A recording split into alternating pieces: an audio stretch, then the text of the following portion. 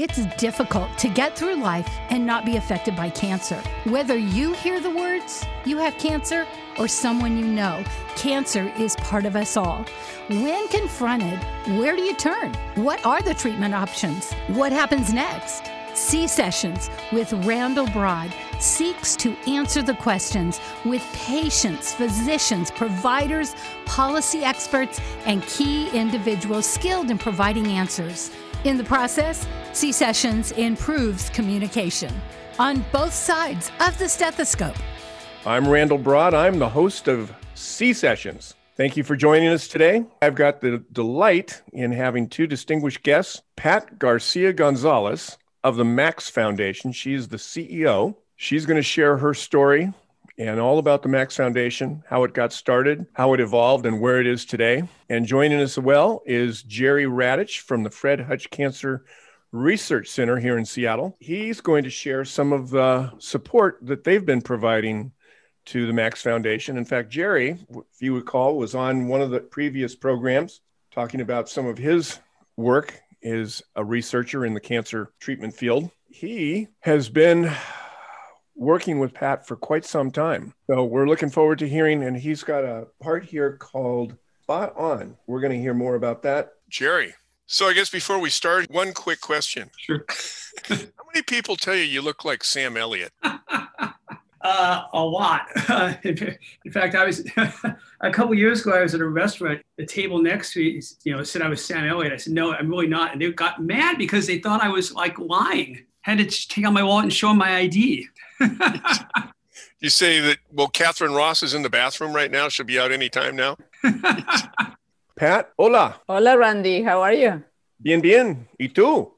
Oh, this is in Spanish. Okay. Poquito. Give us a little bit of an overview of the Max Foundation. Thank you so much for having me. The Max Foundation is a Seattle-based organization committed to increasing health equity globally, one patient at a time. We facilitate access to cancer treatment to patients that otherwise would not have this access. And literally, we work patient by patient, identifying people who need a certain treatment and who otherwise would go without. And we make sure that we bring that treatment to that patient, no matter where they are, in 70 different countries around the world, working in partnership with about 500 hematologists and oncologists, all from our small office here in Seattle. Wow. That sounds like a challenging day at the office. Jerry was the one that actually introduced me to you in the first place. And then when we first spoke, I was absolutely blown away. And that's why we're having this podcast, because more people need to know about this. This is an unbelievable undertaking. How did the Max Foundation get started? Yeah, the Max Foundation got started about 23 years ago as a very small grassroots organization founded in the memory of Max. Max was my stepson. He was diagnosed with a rare type of leukemia called chronic myeloid leukemia. People sometimes call it CML. And he was 14 in 1988. It was a pretty devastating diagnosis. At the time, there were no really great treatments. And we were told if we were lucky, we would find a matching bone marrow donor. And if we were even luckier, he would survive the transplant. But we never found a matching donor for Max. He passed away when he was 17 in 1991. 30 years ago.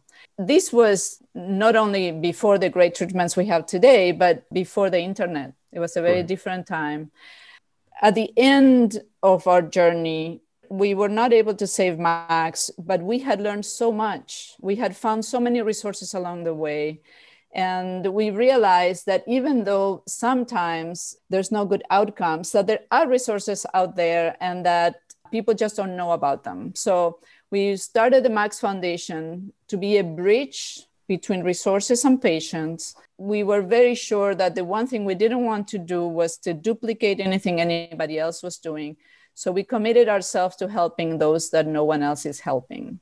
And we really started with an email address, help@themaxfoundation.org, not knowing what to expect. And from day one, we started receiving desperate emails from not only from Latin America, but from all over the world, from people that were in a very similar situation where they had a loved one who was diagnosed with some cancer and were told they needed a treatment, and the treatment was not available where they lived, and they were trying to get help. And so we really started connecting patients with resources for their specific situation. In those early days, without the internet, how did they find you? We started the Max Foundation 6 years after Max passed, when the concept of a website started. So we created a first website with information. Before that, it was very difficult to know any resources. But when somebody explained to me the concept of a website, you put all this information in your computer at home and instantaneously everybody can have it. It was such a revolutionary thought at the time. We realized it would have been so great for us to be able to find all these resources before when Max was diagnosed. So that's how the Max Foundation started, with little website, email address, and a real deep commitment to doing everything we can to bring cancer treatment to patients. Still amazing. I come across even today with a lot of patients that don't know where to go to find information. There had to be some kind of outreach on your end to these providers. Give us a little bit of a backstory on that. When the Max Foundation started, the big thing was the listservs. We had listservs of people that were interested in finding resources for a certain disease. So we were very plugged into the listserv for leukemia and other cancers. And that's how we met one of our first board members and volunteers, who was a friend who had been diagnosed with CML, had a bone marrow transplant at the Hutch. His doctor was Jerry Radish, and he was very committed to helping us. So those days he was very computer savvy, and so he would come and fix our computers and help us in any way he could. But all the while he kept saying to me, you have to meet Jerry Radish. You have to meet Jerry Radish. He's the best doctor. 20 years later, here we are with his help, not only bringing treatment to patients around the world, but helping diagnose them. With that lead in, Jerry, tell me how this all evolved on your end. In a characteristic fashion, Pat is completely underselling what a Herculean effort she did to get this going. You can imagine starting from scratch. CML used to be a fatal disease with an average lifespan around 7 years. There came around the time of starting up to a called imatinib, which is a pill you can take once a day that really changes the life expectancy to near normal. Pat can tell the backstory on this, but she basically managed to convince one of these companies to work with her so that she could diagnose a patient. And that's kind of where I came in, because I was doing a lot of molecular diagnostics in CML, which is why her friend that she mentioned that I transplanted knew that I did that kind of stuff. Pat reached out and basically said, if we can get blood on patients that we think have CML, could you actually diagnose them? And so I said, yeah, sure. We started doing that in the lab. I believe it was patients from El Salvador, as I remember. Started and got up to maybe 100 patients from El Salvador. And then we tried to think about some ways to outsource this to other countries. But the actual technology, the nuts and bolts of how you do these assays is pretty labor intensive and machine intensive. And we just couldn't graft a lab in El Salvador, Guatemala, et cetera, et cetera. So as happenstance happened, there was a company in the Bay Area called Cepheid, which started off as a bioterrorism diagnostic company. Most of the mail that goes in the US is tested for anthrax via their technology, which is essentially a cartridge. So you need very little technical support. You can basically take your ingredient, blood, urine, whatever, put it in this cartridge, and it will test for the nucleic acid of the target you're interested in. And another twist of faith, just like our friend that Pat and I together, is one of the major engineers on that company. His wife was coming to UW to do a doctoral, and he didn't have a job. So Cepheid employed him in my lab, and we developed this cartridge that we could get out into the world. Now I think that I would agree that was kind of a game changer, because the WHO were putting machines to do TB and HIV testing around the developing world that use these cartridges, and you could plug in the same cartridge for a CML diagnosis and diagnose people easily off-site. So then we had two ways to diagnose people: either them coming to a central lab with their blood, or if they lived in an area that had these cartridges for TB and HIV diagnosis, they could use them there. So that was sort of a huge change, I think, in how we could do this. I'm going to echo what you just said there at the beginning, Jerry, as far as this is a monumental effort just by me listening to this story. It's mind-boggling that, Pat, you've been able to pull this off as quickly as you have, even though it's been a couple of decades. I mean, the logistics of this has to be enormous. I have a background doing logistics, so I understand all the moving parts. 70 countries, hundreds of thousands of patients. Currently, we have 30,000 patients actively receiving treatment. 30,000. How many have you treated over the years? About 100,000. How did you begin to pull this off? I'm guessing you're working with lots of different providers in lots of different countries. So let me tell you the missing piece of the story, right? So we started as this really grassroots organization, just trying to help any patient that was asking us for help. And we really came of age as an organization in 2001, when the nature of this disease, chronic myeloid leukemia, was changed by the development of this really amazing treatment that's called imatinib, that turned the disease into a situation we had with Max to a disease in which you can live for decades, as long as you take a pill every day. So imatinib is an oral targeted cancer medicine. And as long as patients take this treatment orally every day, they live for many, many years with cancer. So you, in essence, turned it into a chronic disease? The drug did that. Yes. And we entered into a partnership with a company that made the drug at the time in 2001 to make sure that patients in countries where they were not going to commercialize the drug, there was 80 countries around the world, could have access to it. And so our role was to identify a patient, to make sure that they actually were properly diagnosed and properly treated by a physician, to let the company know to send treatment to that hospital for that patient. So this was a new model. This is 2001. They said, do you think you can do this? And of course we said yes, because the idea of the possibility of helping so many patients, by then we were a small group of volunteers. We had started to identify people that were trying to help people in countries. So we were contacted by different volunteers in different countries that said, I know a person and I'm just trying to help them. And so we formed this network of what we called Max stations around the world, helping us communicate with patients and physicians. And we started this partnership really with nothing, but extremely committed. And we increased our team to, let's say, 10 people in my office in Seattle, but extremely committed, extremely smart, and knowing that the possibility to develop the systems to reach these patients was an amazing opportunity. So we ended up doing that for 15 years. We went from having no systems to developing this really smart web-based software that helps us track the treatment of each patient, because the challenge of this story is not just to get the drug to the patient, is that you have to make sure every patient, whatever remote place in the world they are, have access to constant treatment and never stop the treatment in between. So you have to make sure that you continue to supply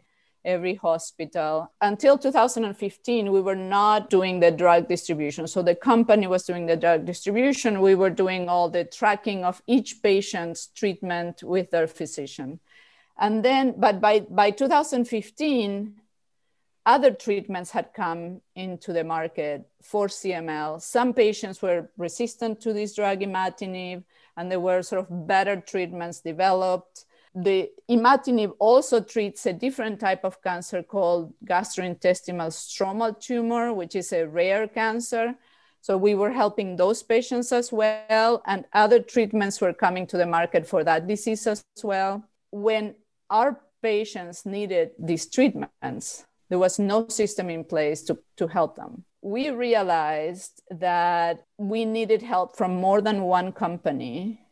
And so that we needed to make sure that we could work with many companies at the same time, which meant that we needed now to be the ones receiving and distributing the medicines. Let me tell you one more part of the story. We had an experience trying to help a dear patient friend of ours in Sudan that needed a different drug, and the company was trying to help them, and they couldn't figure out how to get the drug to Sudan, and our friend passed away. So we decided that we needed to change what was happening, and we started a little pilot program for 30 patients. We said to this company, we can do this. We know we can do this. Let us help 30 patients and show you that we can distribute drugs around the world. And we did this with 30 patients. And to make a little bit of a long story short, we ended up deciding that all these other thousands of patients that were being helped in imatinib, it was best to transition them to our program. And that is the question that people say to me, how did I know that because we had helped 30 patients, we could help 30,000? I was so sure we could do this. And it's because, first of all, we have the most dedicated team around the world. At about 20,000 people now? There's 16 of us in the US, and there's about 50 of us in different countries around the world. So we're like 65 people total. We have the most dedicated team. And I knew that if I told them, look, we can bring the drugs to these patients, they would figure out how to do it. And then the second one is because I knew that we had developed this system called PATS system, Patient Assistance Tracking System, that if we could track the treatment of thousands of patients at a time, we could also use this system to track different shipments of drug around the world. On that conviction, we launched into this new phase of the Max Foundation the last 5 years. And we now are working with 5 different companies that provide their products to us. We have a portfolio of 9 really effective treatments. And so not only we have treatment for CML and for GIST, but we have some drugs for renal cell carcinoma. We have some targeted therapy for lung cancer, and we're sort of building our portfolio. It's an amazing story of scaling. How did you scale this up as fast as you did? Again, with not a whole lot of resources and not a lot of people, other than your key partnerships, which obviously should not go unnoticed. Can you share who some of these partnerships are? The maker of imatinib is Novartis, and they were the ones that committed to helping patients around the world with access to their drug. The brand name is Gleevec. The companies that joined were Pfizer, Bristol Myers Squibb, Takeda, and Incyte. We also, as Jerry has said, now we have a relationship with Cepheid that also provides not only preferential pricing for their diagnostics, but a certain amount of donated diagnostics to us. And our implementing partners, of course, are very important. First of all, we have a partner, international distributor. We knew enough to know that we shouldn't do this by ourselves when we decided to distribute drugs around the world. I think we didn't know enough to know how complicated it is. We decided to partner with Tanner Pharma, that's an international distributor. So when we request drugs from our donor partners, they are delivered to the Tanner Pharma warehouse, and then we work with them and our physicians to figure out how much we need to send when to what country. I'm going to guess not every one of these people have the ability to pay for these drugs. How do the economics of this work? So the drugs are donated by the donor partners. Donated? Yeah. How did you pull that off? We call it a humanitarian pact. I believe that, especially in global oncology, there is so much work to be done until the day that we can treat every single cancer patient around the world. Yep. However, it's going to take a long time, a lot of money, and a lot of effort. Yes. In the meantime, there are patients we can save today. Yep. And we can safely treat them. And to the extent that we can, I believe we should. Yeah. When you approach these industry partners, did they just automatically say, yeah, we'll be happy to donate these drugs for no cost? I will tell you, a few years ago, I was trying to convince Jerry to do something for me. I was going to tell that story, but you go ahead. I said to him, Jerry, don't say yes to me if you don't mean it, but you're not allowed to say no. That's about it. Yeah. That is my approach. I mean, we have been, to be honest, the Novartis was very committed to patients from the beginning. First of all, show the companies that we can do this safely, that we control where the drug goes from end to end. From the manufacturer, we trace that one bottle of treatment all the way to a patient. So we have really good controls. We do call it a humanitarian pact. We do this because we can save people's lives. And we are also very good at showing them the impact of their work. These are lives, these are real people. We know them. The program goes well beyond helping that one patient when you save somebody's life. I'm going to say this again. This is just an amazing story. I've never heard a story quite like this. A lot of my work, I've worked with quite a few pharmas, and a lot of times they get a pretty bad rap because they're quote unquote out there to just make a lot of money off of sick people. At least that's what you hear. In fact, I remember one of my contacts, he goes, if I go to a cocktail party, I'm pretty much deemed Darth Vader. Interesting that you would have to be struggling with that. This is just an amazing story of industry support to help people in need around the world. Why don't we see this on NBC Nightly News? Yes, so you made a lot of references to how complicated it is and how small we are and how could we possibly be doing this. And so the other side of that is that we haven't really spent any time out there telling people what we're doing because we're really busy trying to help the next patient. That's why I'm here. We're going to lift the kimono today, and we're going to make sure that there's more people out there that know what you are doing, because this is absolutely phenomenal. Do you ever mentor other organizations like yourself? The work that we have done is actually over the years with patients in many countries who were helped by our organization and who decided that they need to dedicate the rest of their life to give back to their communities. So we have, for the past decade, helped them start patient organizations in their own countries. And we work with them to provide education and support and really a safe haven for patients. In many countries, cancer has a big stigma. People not only suffer with a diagnosis and trying to have access to treatment, but they cannot tell their employer that they're sick. In many cases, they don't tell their family that they're sick. So the power of patient organizations where people can go to a patient meeting and it's the only place where they feel that somebody understands what they go through. We have helped start about 30 patient organizations. These organizations, in India, the organization is called Friends of Max. In the Philippines, they call themselves Touched by Max. Malaysia, they call Max Family. So we have all these really awesome local patient organizations that we partner with. The work that we do with them is as important as bringing the drug to patients. You're partnering with Fred Hutch via Jerry. Is there any other research laboratories or anything along those lines that you are partnering with as well? Yes, a lot of the academic centers in the US have some kind of global oncology program. So in Rwanda, for instance, we partner with Partners in Health, people at UPenn to help patients actually in Rwanda and in Haiti. Then in other sites, because we work with all the cancer hospitals in the developing world. We actually have 200, it just seems like a big number, 200 hospitals that we're working with in all these countries.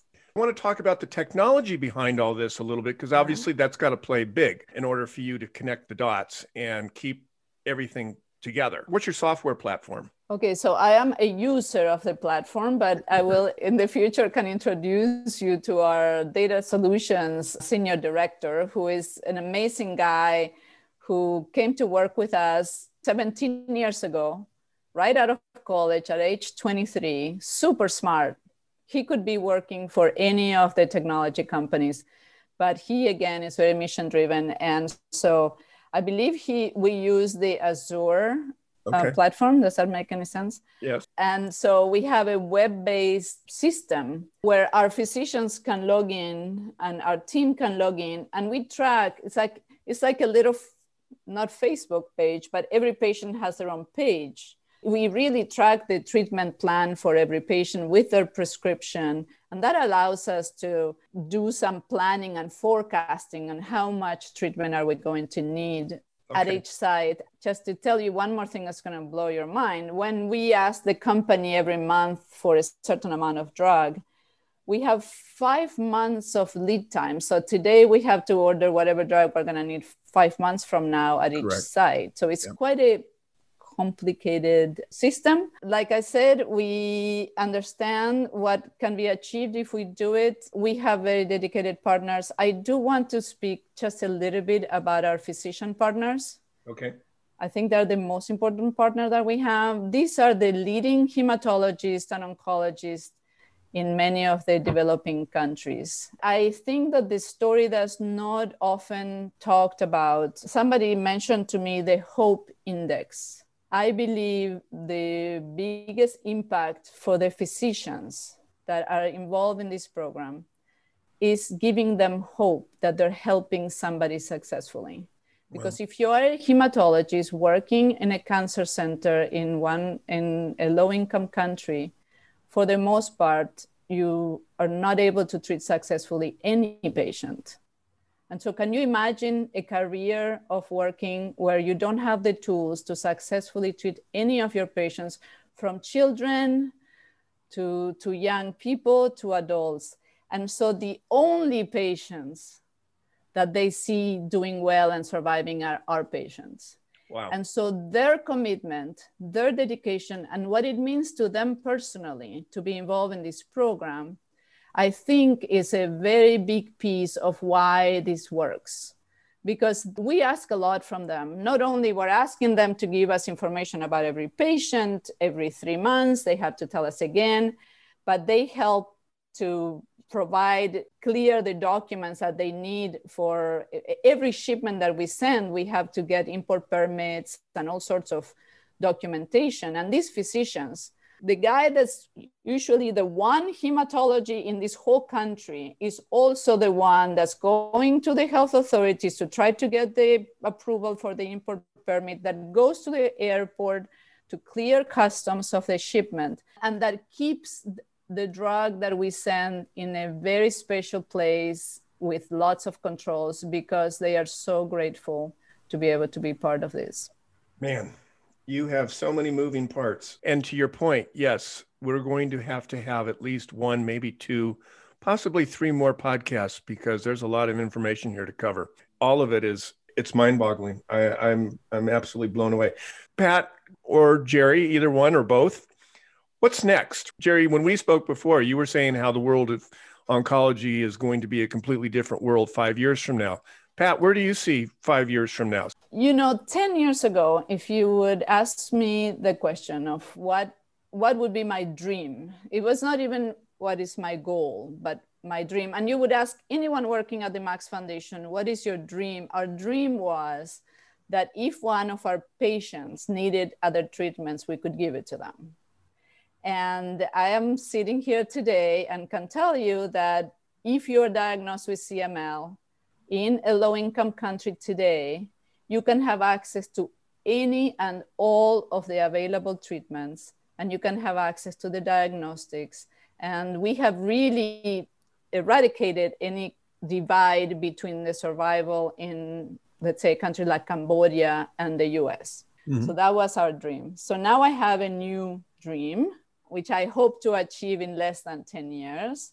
I think that for any new treatment for cancer that is developed, to the extent that there are patients that can be safely treated in countries where these drugs are not being registered, I expect that every pharmaceutical company should work with us and save the lives of those patients. That's a big goal. Man, you're giving me goosebumps. How does somebody support you? How does anybody get a hold of you? And I mean, I never had heard of you, and I live in Seattle, and it was my connection here with Jerry that I found out about you. And I'm just blown away by this. Yeah, thank you for the question. It takes, as you are saying, it takes resources to get these drugs to patients, to make sure patients are taking their drugs. For every little bit of resources that we have, we can help another patient. It takes about $1 a day per patient, $1 a day, to make sure that they take that dose of treatment. The more resources we have, the more patients we can help. We have patients in some countries that we haven't been able to reach because we don't have the resources. So that is our priority. We're currently trying to help patients in Yemen. We haven't reached Yemen with all the challenges that they have. How you help the Max Foundation, if I can have a wish, come see our website. Our website is themaxfoundation.org, THEMAX Foundation. We have an upcoming gala. If you want to learn more about the Max Foundation, March 26th, given the COVID world we live in, our gala is virtual. Is there anybody that we should know that's going to be part of that gala that you want to share? Sure. We have a dear friend, Princess Dina Mired of Jordan. Her son is a cancer survivor. She has an amazing story. Her son was diagnosed with leukemia when he was 2, and she ended up coming to the US, and he was treated successfully in the US, and then realized that other children in Jordan didn't have the same opportunities. So she worked really hard with the King Hussein Cancer Foundation, and so she's going to be a guest speaker. And you're also going to meet some of our dear collaborators and team members from around the world. So it'll be really like going in a trip from the safety of your home during COVID. Well, I'm looking forward to it. Randy, just to emphasize to the people who might be interested in supporting the Max Foundation, how the dividend that you get out of it, I once did a back of the envelope calculation, kind of looking on the diagnostics and saying, like, for every dollar you would spend diagnosing a patient, how many dollars of drug would this person be getting? It's like $10,000 per $1. So if the yield, and then, no, it's mind-boggling. And you really, as Pat said, when we looked at the data, patients that we diagnose and that Pat treats with their program, they have the same lifespan as someone in CML in Seattle. That's just unbelievable. When I first saw those curves, I almost fainted. No, I'm just absolutely blown away by everything I've heard here today. And you mentioned CML, GIST, RCC. Is it non-small cell lung cancer or just lung cancer? I'm guessing on your horizon, you're going to be looking at a few other cancers as well. Is that a safe bet? Yeah, definitely. We are actually this year looking at our 5-year strategic plan to figure out where are the best opportunities for us to make an impact. There's also the whole area of rare diseases. As you know, there's about 4,000 different rare diseases, right? And some of them, there are really great treatments. So we look for treatments that can really improve the quality of life and the life of patients. And where are those opportunities? We have put the system in place, like you say. We've developed the supply chains into these 200 different hospitals. So what else can we do? What other drugs, what other supportive care drugs can we bring through that? I think we're just getting started. One thing, Jerry, I want to go back here for just a little bit. I wanted you to share, I didn't hear you use the word spot on. So we talked about the various layers of diagnostics. So one is that you can have blood shipped from any country to a central lab, my lab, some other lab. The next better thing is to have these cartridges that sepia test. But there's a lot of places in the world that don't have access to those machines. And to send a tube of blood from Africa to Seattle costs $500. So it's not sustainable in any way, shape, or form. So we spent some time and figured out a way where you could actually take blood from a patient, put it on a special type of paper, and that is stable for weeks, months. And so you could then, a physician, in Uganda, one of the centers does this for us, they'll collect patients over a week and they can send by snail mail. And you can go from like $500 for one sample to $2 for 50 samples. And then we do the assay based on when it gets here. So we've done now a couple of years with the support of Max and the Hutch and the International CML Foundation. We've done upwards of 800 newly diagnosed cases from about 40 countries. This is the most rewarding work I've ever done. And for the lab as well, because most of the time the lab is pursuing weird ideas that I have that are fairly esoteric. and we hope will help patients someday, but it's a long horizon. Where this is something where they can do the work and they've basically given the kind of gift of life, immediate gratification. And they've diagnosed someone, that's going to get them drugs, they're going to live a full life. So that's just fantastically fulfilling to people in the lab. But where we're going next on this, you're saying like the 5-year dream plan, we're developing diagnostics now that will be able, we think that we'll be able to do at point of care without electricity. For a lot of these places, you'll be able to do a diagnosis at a clinic, at a patient's house, whatever, without actually even having to send a sample. So that's what we're working on now. And if I can say, because you cannot underestimate the importance of diagnostics right now in oncology. Oh, correct. We are developing these amazing treatments, but to the extent that we are not able to diagnose patients in many regions of the world, the so-called cancer divide is getting wider and wider. Mm-hmm. And access to diagnostics is the biggest barrier. Of all the resources we have, every single penny we have, we invest in diagnosis. Because without it, doesn't matter if we have the treatments, if we cannot get people diagnosed. Do I have time to tell you a story? Yes, of course you do. It is amazing for us to partner with Jerry, and he's somebody, every time I have a problem I'm trying to solve, I go sit in his office. Now with COVID, I haven't been to his office, but we sit there and he offers me an espresso and he tells me how he's going to solve my problem. But in 2017, one of my colleagues went to visit the hospital that we partner with in Tajikistan. And when she arrived and met the physician, she was faced with actually 5 or 6 patients in front of her, walking around with these visibly big spleens with untreated CML and asking her for help. These patients did not have money to get on a plane to go to Russia to get diagnosed so they can actually be properly diagnosed and get into our program. And so as soon as she came back and told me that story, we both rushed to the Hutch and sat in front of Jerry and told him what was happening. And that was the day that we envisioned the spot on CML, that he had figured out how to put blood in these little cards and ship it. And so that year, in the next few months, we diagnosed about 40 patients in Tajikistan that were waiting and otherwise would have waited in excruciating pain for so many years unnecessarily. I think we'll call it a session. This has just been amazing. Both of you, my eyes have just been opened like they haven't been in a while. So I am looking forward to spreading the word, getting this out, making sure that everybody knows who the Max Foundation is. We're going to leave no stone unturned to try to make sure that happens. But this has been amazing. I know I've used that word about 14 times in this conversation, but you blew my mind. I want to thank you both very much. I want to thank Jerry for making this introduction. Pat, thanks. You for being here. And with that, this has been another C-Sessions. Again, I'm your host, Randy Broad, and we look forward to a future session with Pat Garcia Gonzalez and all of her acquaintances. Thank you. Thank you, Randy. Thanks, Pat.